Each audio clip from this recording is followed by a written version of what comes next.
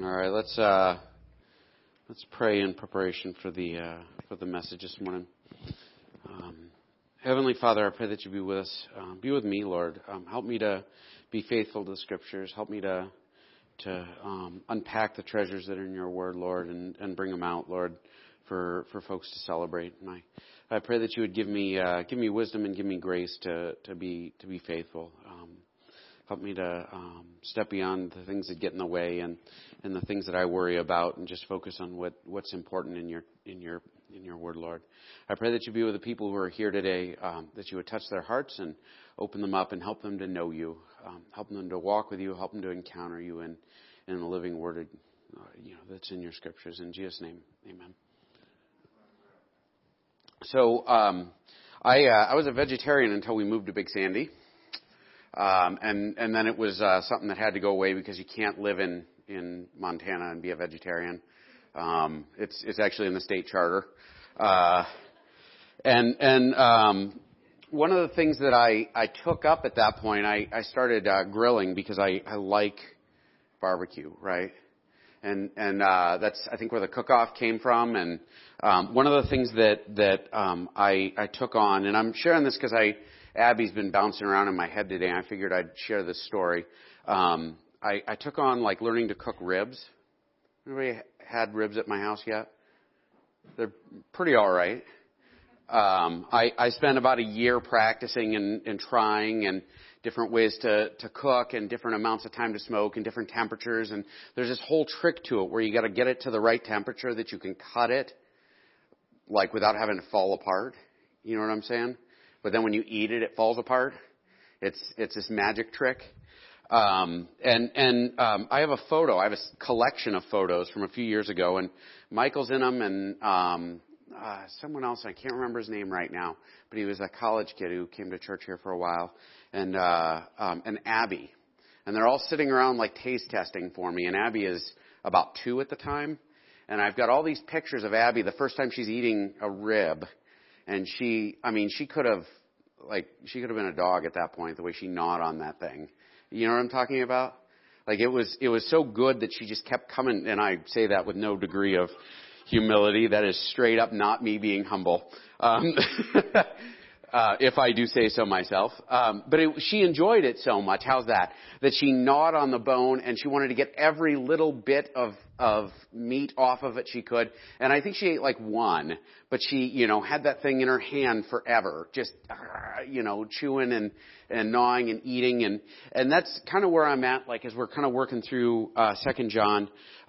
I've preached through the Gospel of John before, and then after that, we did 1 John, and now we're doing 2 John, which is my whole life. 2 John and 3 John have been these books that you just sort of read quickly and get past. You know what I'm talking about? They're like a page. Hey. That's what you did. What did I do? Oh, I put the microphone stand in the way, didn't I? Thank you, honey. So now, as I'm working through these smaller letters, suddenly reading them instead of just sort of running by them and digging into them, I'm discovering that I'm a little like Abby with a bone, right? There is so much good stuff in these tiny little letters, and that so much good stuff is actually assumed by John, because John is knows these people he's writing to really well, and he knows that they've read his gospel, and he knows they've read the first letter, and so all of John's stuff is built into it. Does that make sense? It's like somebody trying to jump into The Empire Strikes Back and enjoy it without having watched Star Wars if you don't read them together. Does that make sense? I worked a Star Wars metaphor in. Analogy? That'd be an analogy. Anyway, so as we're working on this, Jess is teasing me this morning. She said, man, you're taking a tour through the entire John collection. And I am, because there is so much cool stuff in this. And we're going to kind of pick at it and try and find the depth of it. It would be hard. It'd be hard to cover everything. I'm going to do my best. All right. So like Abby with a bone, we're going to work on this. We're doing 4 to 6. It is 3 verses. 2 John is 1 chapter, right? It's 11 or 12 verses. We're going to finish it up next week, probably. And then we'll do 3 John. But so this is a letter. It is one of the shortest books in the Bible. It is actually the shortest letter. And John, we talked about this last week. John's major emphasis is two things, right? Truth and love, right? We talked about knees. If one knee goes out, you tend to tip over. And the idea we talked about last week is that in following Jesus, truth and love, you got to have them both. If you falter in one, or if one is not like set properly, you tend to tip over into the other, and it tends to throw everything off. Y'all following? An example of this, and I was thinking about this morning. There's a great line, and I should have hunted it down so I could actually read it to you. But Jesus is talking to a group of people, and he says, "Hey, you see what the Pharisees do? And they follow the law so carefully, and it'd be a good thing to do that too, but you need to love God too, basically. Like, you need to pay attention to God's justice and God's mercy and God's love. Like, you need to pay attention to this stuff, not just the law. Like, you have to have both, right?" Like, he says, it's good that they got the law, but it's not good that they fail, like, in the heart issues. In the like heart of what it means to be like a follower of Yahweh, like one of God's people. And so truth and love are the main themes here. It's going to come back over and over again in this book. And in a cool way, it took me a long time to figure it out and understand it in this chapter, or in this section. But we'll talk about it here in a second. Just truth and love. Be aware, truth and love. The situation. So John is writing. This is a church that is split previously. They had a big, nasty, ugly split, and John's first letter is all about that split and all about the inner conflict and all about the hurt that these people were experiencing and the anger that was there and the everything, all of the junk. And John addresses it, and that's the first letter. You get into the second letter, and John begins to address a group of false teachers who are traveling around. They're like they would come into a community, stay with somebody, and get paid to preach for a week, right, and then go somewhere else. And these guys were preaching Jesus, but they weren't preaching they were preaching Jesus glued together with Roman mystery religions, right, and taking Jesus and turning him into something he wasn't. Specifically, that he was never like born as a man, like that there was no human part of him, that he was instead like spiritual and part of this crazy Roman, it's called Gnosticism. It's a long explanation. It's kind of nutty. But John is coming along and saying, hey, these guys are coming, and as you deal with them, truth and love, these are the things you got to worry about, right? And that's the context. So now he's writing, and the first half of this, the first 3 verses, all about how great of a job these guys are doing. And when you write a letter, I don't know, I don't write a lot of letters. But when you do write a letter, a lot of times, even if you get something critical or difficult to say, it's not unusual to start with positive stuff, right? It's not unusual to start with, hey, you guys are doing a good job. And there's a lot of reassurance and a lot of, hey, you guys have the truth nailed down and you're sticking to the faith and you're loving each other. You're doing exactly what you're supposed to do. And the first 3 verses are all about that. And now we're going to get into the beginning of the meat of the matter. Because John is going to start laying the theological groundwork, right? Like if you're going to build a building, you have to have a good foundation. I assume. I'm not a builder. But you have to have this solid foundation. This is where John is going. And he does it so quick. And the reason he does it so quick is everybody else knows the context, right? These are people that he's taught and people that he's spent time with and lived with and everything else. And so the context makes it so much more meaningful. It's a little I think if you sat and listened into a conversation between my wife and I, and we would say things and laugh, and you guys would be like, well, why are you even laughing at that? That's silly. Some of y'all understand where I'm going with this, right? Because we have all of these years of conversations that have turned into this, right? Where we have this highly contextual relationship that's based on everything else. And so, she knows what I think about things. And I have jokes that I say that pretty much are only funny to her, and they're probably not that funny to her. But because there's so much background there. And so in this book, there's a lot of background. So the first verse, we're going to do this little bit by little bit, and we're going to try and dig in, and we're going to try and get all the meat off the bones here. It has given me great joy to find some of your children walking in the truth, just as the Father commanded us. Now, real quick, actually, I'm going to come back here just real quick. In 3 John, he says something very similar. He actually says, "For I rejoice greatly when the brothers came and testified your truth, as indeed you are walking in the truth. I have no greater joy than to hear that my children are walking in the truth." When he says this, what he's talking about, he's addressing a church. Right? We talked about this last week, that this is written to a church. It sounds like it's written to a person, but he's using sort of a great analogy, like of a mother and her children, right? The mother being the church, the children being the people. And so when he says, some of your children are walking in the truth, what he's referring to, some folks will read this and he's like, oh, well, John knows that some people are, but some people stopped walking in the truth. That's not what he's saying. John is saying, I ran into some folks from your church, and let me tell you, they have got it going on. They are nailed down in this area, right? Think of an example of this. There was a church in Indiana in the community where I worked in Elkhart, and the folks, everybody I ever encountered who went there, they were just nice. And they were very loving, and they went out of their way to do stuff for you. And they put a lot of effort into like living out their faith, like in really concrete and awesome ways, right? That's kind of what John is saying here.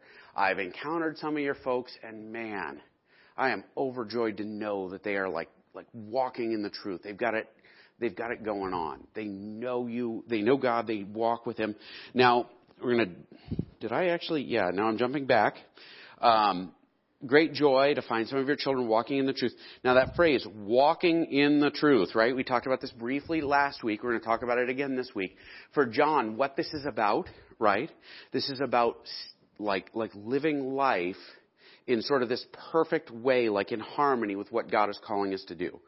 I can't dance, and because of that, it has a lot to do with the fact that I have no rhythm, right? I can't clap in time with music either. And it's all like this great big disability I have. I'm using this as an analogy because what John is talking about with walking in the truth is almost like dancing, right? Where you've got the rhythm down, and you've got the movement down, and you've got the soul of it down, and it's all sort of working together in like this perfect gel. So when he says walking in the truth, what he's talking about is he's talking about like that they have learned the teachings of Jesus. They know like what the Father has commanded us to do, and we're going to talk a lot about that in a second. Like the command that the Father gave us. And so like they're living that out perfectly, and they've got it perfectly synchronized, and they're doing it exactly right. Okay?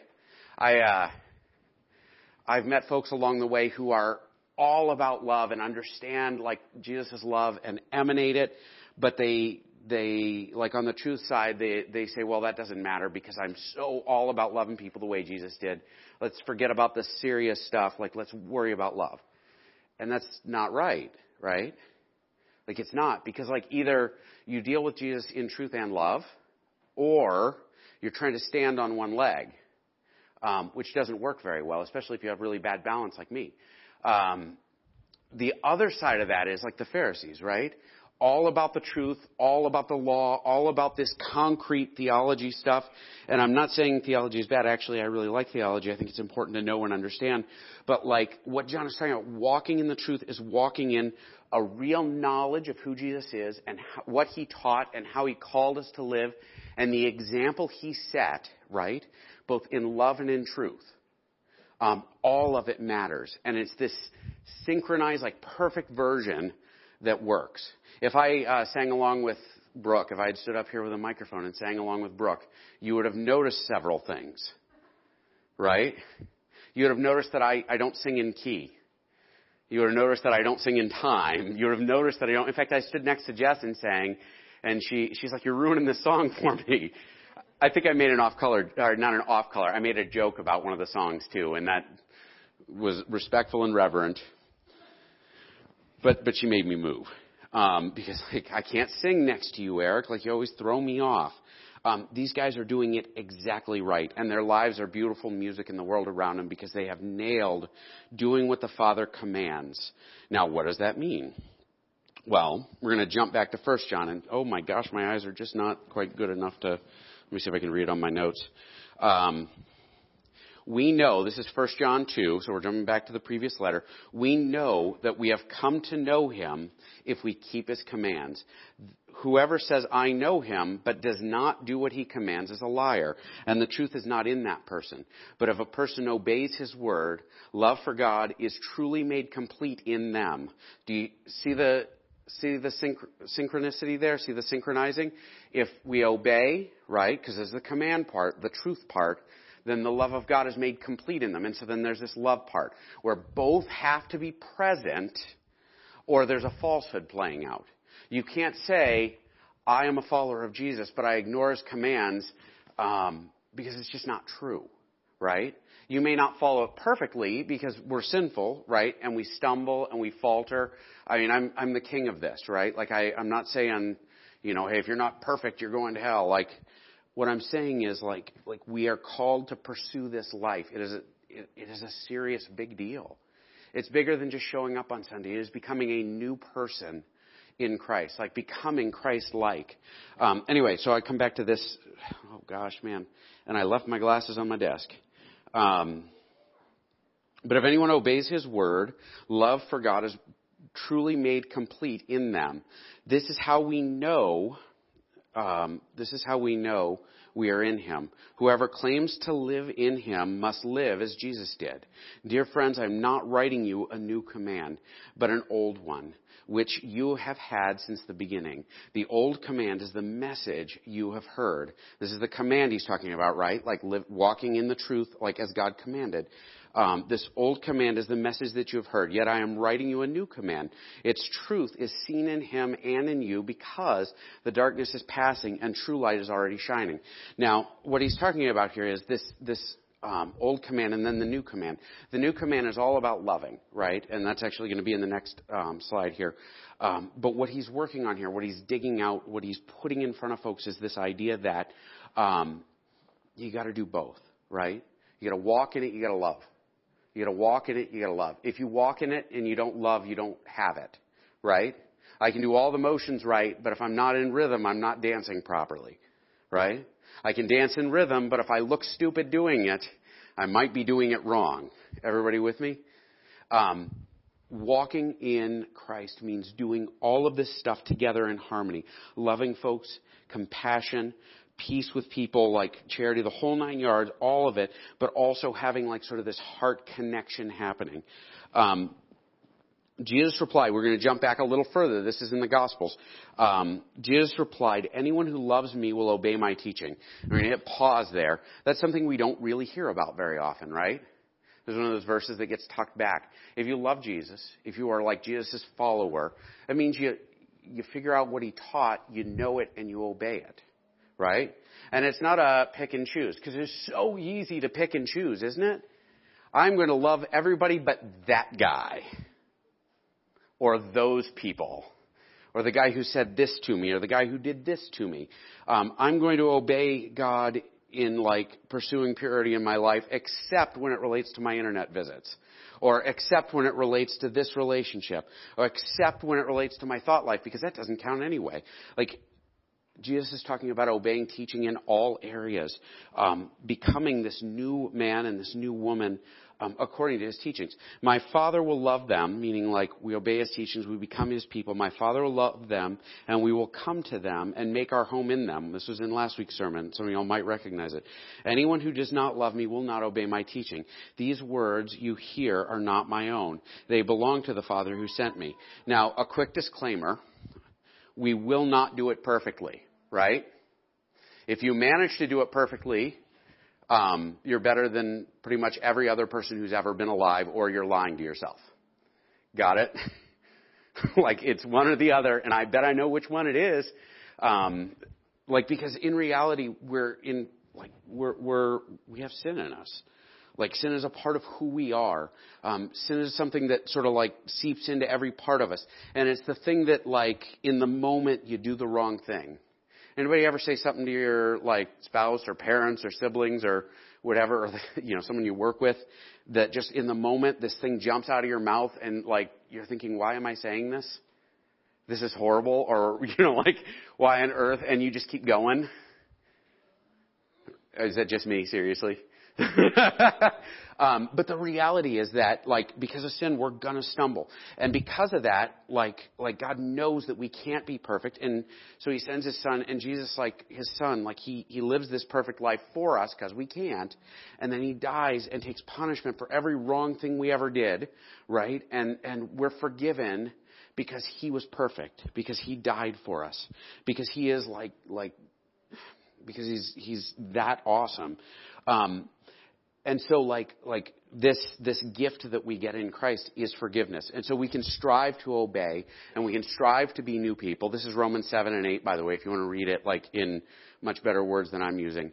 We can strive towards these things, but obey, like drive in that direction, but we'll never do it perfectly. But what Christ is talking about is becoming the kind of people where we love that, right? I go through fits and starts where I go to the gym every day and where I eat really healthy, and I'm in that spot right now.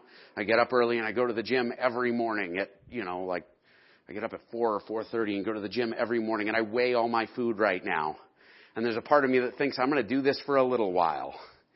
And then I'm going to quit because I love the idea of being healthy, and I love the idea of losing weight, and I love the idea of being fit, but I also really love sleeping in, and I really love Doritos, and I really love tacos, and I really love all of these other things that are not what I'm trying to do here, right? And there'll forever be a conflict back and forth.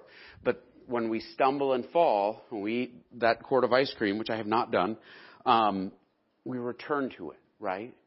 And we step up and we're, thankful that God forgives, and we drive on, and we continue to work. My Father will love them, and we will come and make a home in them. By the way, the awesome thing about that is that God takes up residence in us, so we're never alone. He's always with us, and he helps us do better. Anyone who does not love me will not obey my teaching. These words you hear are not my own. They belong to the Father who sent me. Now, that's kind of seems like a throwaway part, but it's a big deal because what John said in the previous verse is that the Father gave us, right? This is the command the Father gave us. And the command the Father gave us was, obey my Son, be this person. Actually, at the baptism, this is my Son in whom I'm well pleased. Do whatever he tells you to do, right? That's right there. Like this idea, we're to obey Christ's teachings or become those people. Now, verse 5. So that was the first verse, verse 4. Verse 5. And now, dear lady, now we talked about this last week. Dear lady refers to the church itself. I am not writing you a new command, but one we have had from the beginning. This sounds like a repeat, doesn't it? I ask that we love one another. Now, I'm not writing a new command, but one we have from the beginning. This could mean a couple of things. It could be a reference back to that obey Jesus, follow his teachings thing. And I think that's part of it, right?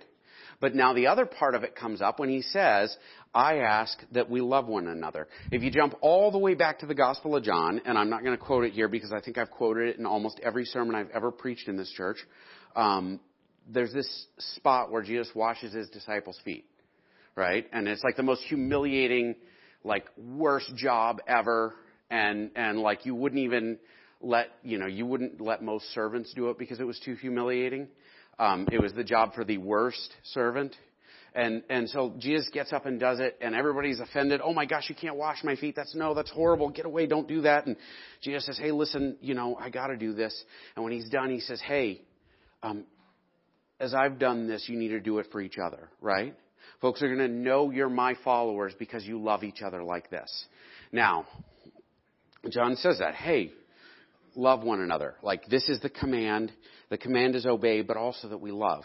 And there's two legs here, and it's easy to miss one and catch the other. I've met so many people who are so gung-ho about obeying Jesus' teachings, but they are graceless when it comes to everything else. Anybody ever meet someone like that? You just want to stay as far away from them as possible? But one of the big cancers in the church right now is the other side of that, right? We're going to love people just like Jesus did. And, pretty much if you want to keep doing whatever it is you're doing, that's okay. But that's not. We have to do both. You get what I'm saying? We can't throw away the rest of the scriptures in the name of love, but we can't stand on the rest of the scriptures without love. We have to do them both. Either you're sacrificing of yourself, you're serving, you're obeying, you're remaining holy, you're becoming this person that God called you to be, and you're loving, or you're missing the boat. because it's got to be both legs. This is 1 John. We're jumping back, and this is me picking the meat off the bones. Just imagine Abby with a rib. And this is his command. This is John writing. He's talking about Jesus, or the Father, excuse me. To believe in the name of his Son, Jesus Christ, and to love one another as he commanded us. That's two things, right? Love and obey, or obey and love in this case. Obey and love. Like, know Jesus, believe in it. By the way, it's one thing to say you believe in something, because I can say anything, right?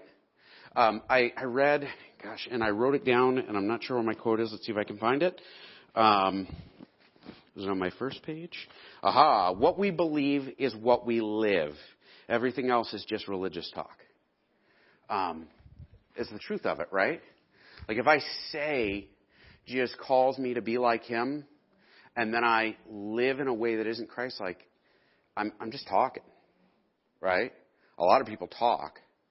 I love that about when I worked in recovery, like in recovery services. Like, you'd meet these folks who were alcoholics and were really good at talking, and what they said and what they did didn't match at all, right? Like, oh, you're saying this is what you want. My favorite line I ever heard was, "Oh, I would die for my parents. I love them so much I would die for them." And I always ask the same thing. Like, your parents love the fact that you're locked up?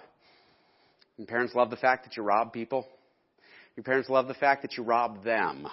Your parents love the fact that you get high all the time? Your parents love the fact that you mistreat people?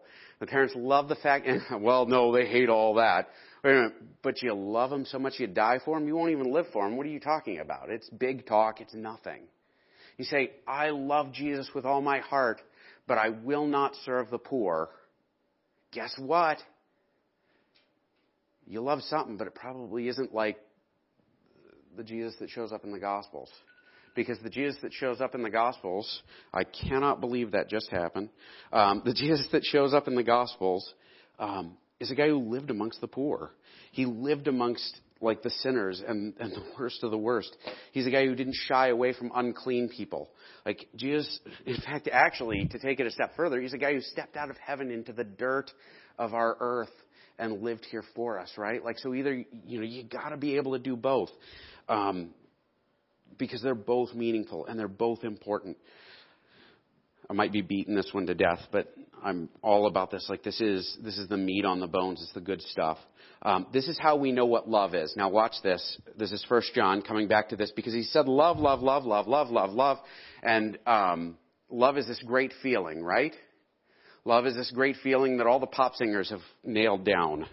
Love is, I don't even know who's popular now. I don't know, Jeremy, who do you listen to? Is it Justin Bieber? Like, he sings about love all the time, right? Like, we've watered down this word love so it doesn't even mean what it means anymore. Okay? Like there's this joke about Christian music that if you take Jesus out and put Baby, you'd have a number one hit.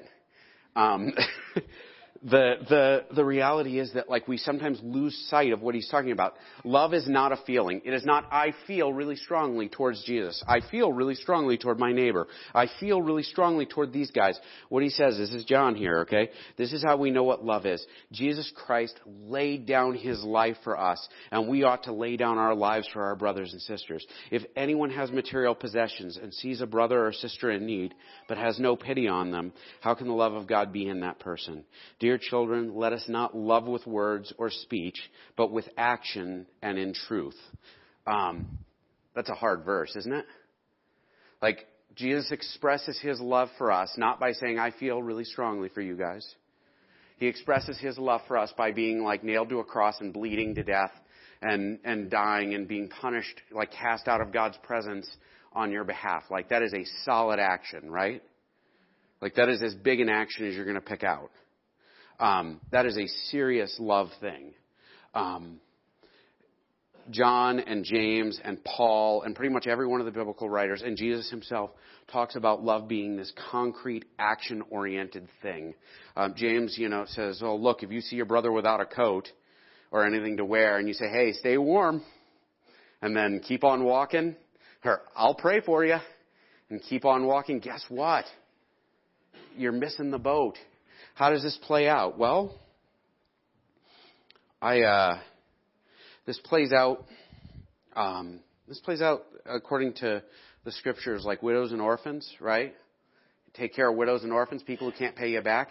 This plays out when we show up to worship with the folks at the nursing home and visit and have lunch occasionally. Actually, I can't tell you how many people I've seen at the nursing home eating a meal or just sitting and talking to Francis recently, because we all love Francis, right? Like loving folks who can't pay you back is showing up at the nursing home and spending time with folks there. It's showing up and being Jesus to those folks, right? It's showing up it's one thing like youth pastors. You can always tell a good youth pastor is somebody who sits down and gets involved in the lives of the kids that they're working with and knows what their hopes are, knows what their hurts are, knows where they're at spiritually, know what's going on with their family and their schoolwork and everything else. They know that stuff because they care. A bad youth minister shows up and acts cool, right? I was a bad youth minister forever. I naturally act cool. But that's the difference. The love is showing up and drywalling on a day you just don't want to do it. Isn't it true? I've never drywalled. I've heard it's not fun. I got no amens for that. Come on, Ross. Drywalling is showing up love is showing up in drywalling, because this is part of the family of God getting together and sacrificing and giving and doing, right? This is taking the time to find folks that nobody associates with and sharing the love of Jesus with them, right? That's, by the way, why we started our service this way. Because we tend to clump into our own. I just like the people like me, who think like me and believe like me and, vote like me and dress like me and have the same kind of, it's not right? Real love is sacrificial. Real love is painful sometimes. Real love is giving, and it's not selfish. It is selfless, and that's what Jesus demonstrates for us. And that's what, honestly, James says, right? Religion that is acceptable to God visits widows and orphans, takes care of the poor. I'm going to stop. I don't usually do it at this point. My challenge for you in this sermon over and over again, I think we are really good at truth, right? Love is the hardest thing for people to nail down. It just is. Now, in our culture, truth is also kind of going away, and so that's a whole other conversation. But, you got to do both. You got to care for folks who can't care for themselves. You got to give people a hand up. This is what God is calling us to do. Verse 6, last verse in the sermon, actually last slide in the sermon, and so I'm almost done. And this is love, right? John finishing up his point. And this is love, that we walk according to his commandments. This is the commandment. Just as you have heard from the beginning, so you should walk in it. Now, I have ESV at the bottom because I did something I don't ever do. I changed translations for the last slide, right? The Bible was written in Aramaic, or not Aramaic, Greek, excuse me. And Greek is sometimes really hard. And a lot of Bibles translate walk in love. And they do that because there's a lot of arguments for it, but it's the word used in the ESV, the word used in the original was it. Walk in it, right? And why am I making a big deal out of this, right? I'll tell you in a second. I got ahead of myself. And this is love, that we walk according to his commands. This is the commandment that you have heard from the beginning. So what Jesus taught us, how Jesus lived, what Jesus was as an example for us, beyond just being our Savior, also being our example, is what we're to walk in. It's how we're to live. It's supposed to be a part of everything that we do. Even with folks that we despise, we have to figure out how to love them. Folks that we're jealous of, we have to figure out how to let that go and love them. Folks that we resent or whatever, all of this stuff, love is walking according to Christ's commands and putting that love in the proper context. Living that love in a place and time and way that is how God designed us to be. Doing the dance that is life, honestly. And doing it in harmony with what God calls us to do. Just as you have heard from the beginning, so that you should walk in it. Now, love is oftentimes translated there because love is in the previous sentence, and he's saying, a lot of translators will say, obviously it refers to love, right? Because love is in the previous thing. But if it means that, we're missing a huge chunk of what John is doing. Because John is saying, walk in both, right? Know the truth. Study the Word. Like, grow close to God. Pray. Like devote yourself to the law. Like, know these things down. Make them a part of your life. But you have to love at the same time. You have to love folks that are unlovable. You have to love folks that are different from you, which is hard, isn't it? I mean, it is. It is really hard. You have to love folks that have nothing to offer you. Sometimes you have to love folks that are mean and horrible, right? One of the best things I ever did as a minister, and this is not me, this is all the Holy Spirit. So there was this guy I knew who, like, man, he was in our treatment center. He was insane. They were actually ramping him up to send him to a state hospital. He'd been there for years, and he made no progress. And one day, like, I put all this effort into building a relationship with this guy, and I prayed for him every day. And, like, one day he punched me in the face. Right? It just caught me side of the head. It was a great punch. In fact, I think in my life is the only time I've ever been punched solidly and just like he stunned me completely, and it took me a minute to figure out what happened. Like, it was good. And I came back to him. I went for a walk, and I breathed, and I prayed, and I came back to him, and I said, you know what? I love you. If getting punched is part of being, like, a guy who loves you and takes care of you, like, that's okay. Warn me next time. Because I got no warning. It just came out of the blue. That's my excuse. But that guy, in the months that followed, that conversation changed a huge part of who he was. Not because I said the right thing, but because Jesus stepped through me and said, hey, I love you, right? Because you guys are the people who talk for Jesus. You guys are the hands of Jesus. You guys are the voice of Jesus. You guys are everything. Like, you're his wallet. Believe it or not, you're his. And I'm not saying give us money. I'm saying, like, love people with everything that you are. It's what we're called to be. You are everything that Jesus is in this world. You are his representative. And so this guy, I watched him, like, suddenly warm up to who Jesus is. And he told me, like, I started praying then because I knew I had to. It's what I had to do. Like it was hard, but I started doing this. And eventually he became this very different person. On the other end, he was just this night and day kind of person, right? And it was a product of this, like, love coming out, which isn't me, it's the Holy Spirit. I'm horrible. But it's obedience and love that makes that kind of thing happen. What we're called to do is be that. I read a great quote, and I would be unhappy if I missed it. Truth without love is brutality. Love without truth is hypocrisy. My question for you is, which way do you lean? That's where we're supposed to lean, which is not leaning at all. It's standing firm on both sides. Thank you very much. That was perfectly timed. You're awesome, Mike. And if you say, well, I stand on both really well, dig in and ask yourself, really. And if you find that difficult, ask somebody close to you, because sometimes those people are the only people who will tell you the truth, right? I'm not preaching at anyone in particular. This is the message that came to me as I wrote this text. My challenge for you again and again is, are you walking in the truth? Are you walking in love? Are you doing both? Or are you leaning? That is me picking the meat off the bones of this text. Let's pray, and I will let y'all be.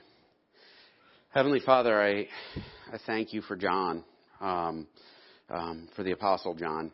I thank you for just the words you put in him. I thank you for the depth, the amazing just heaviness that you put in his word, in his words, Lord. I pray that you would help us to be people who walk in truth and in love, Lord God. And I thank you that you're a God that doesn't emphasize one over the other, Lord.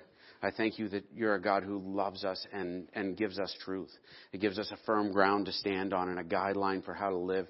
But also, Lord, that you love us and show us how to love the folks around us. Thank you so, so much for that. And I pray that on the folks who are here today. In Jesus' name, amen. 5 minutes early.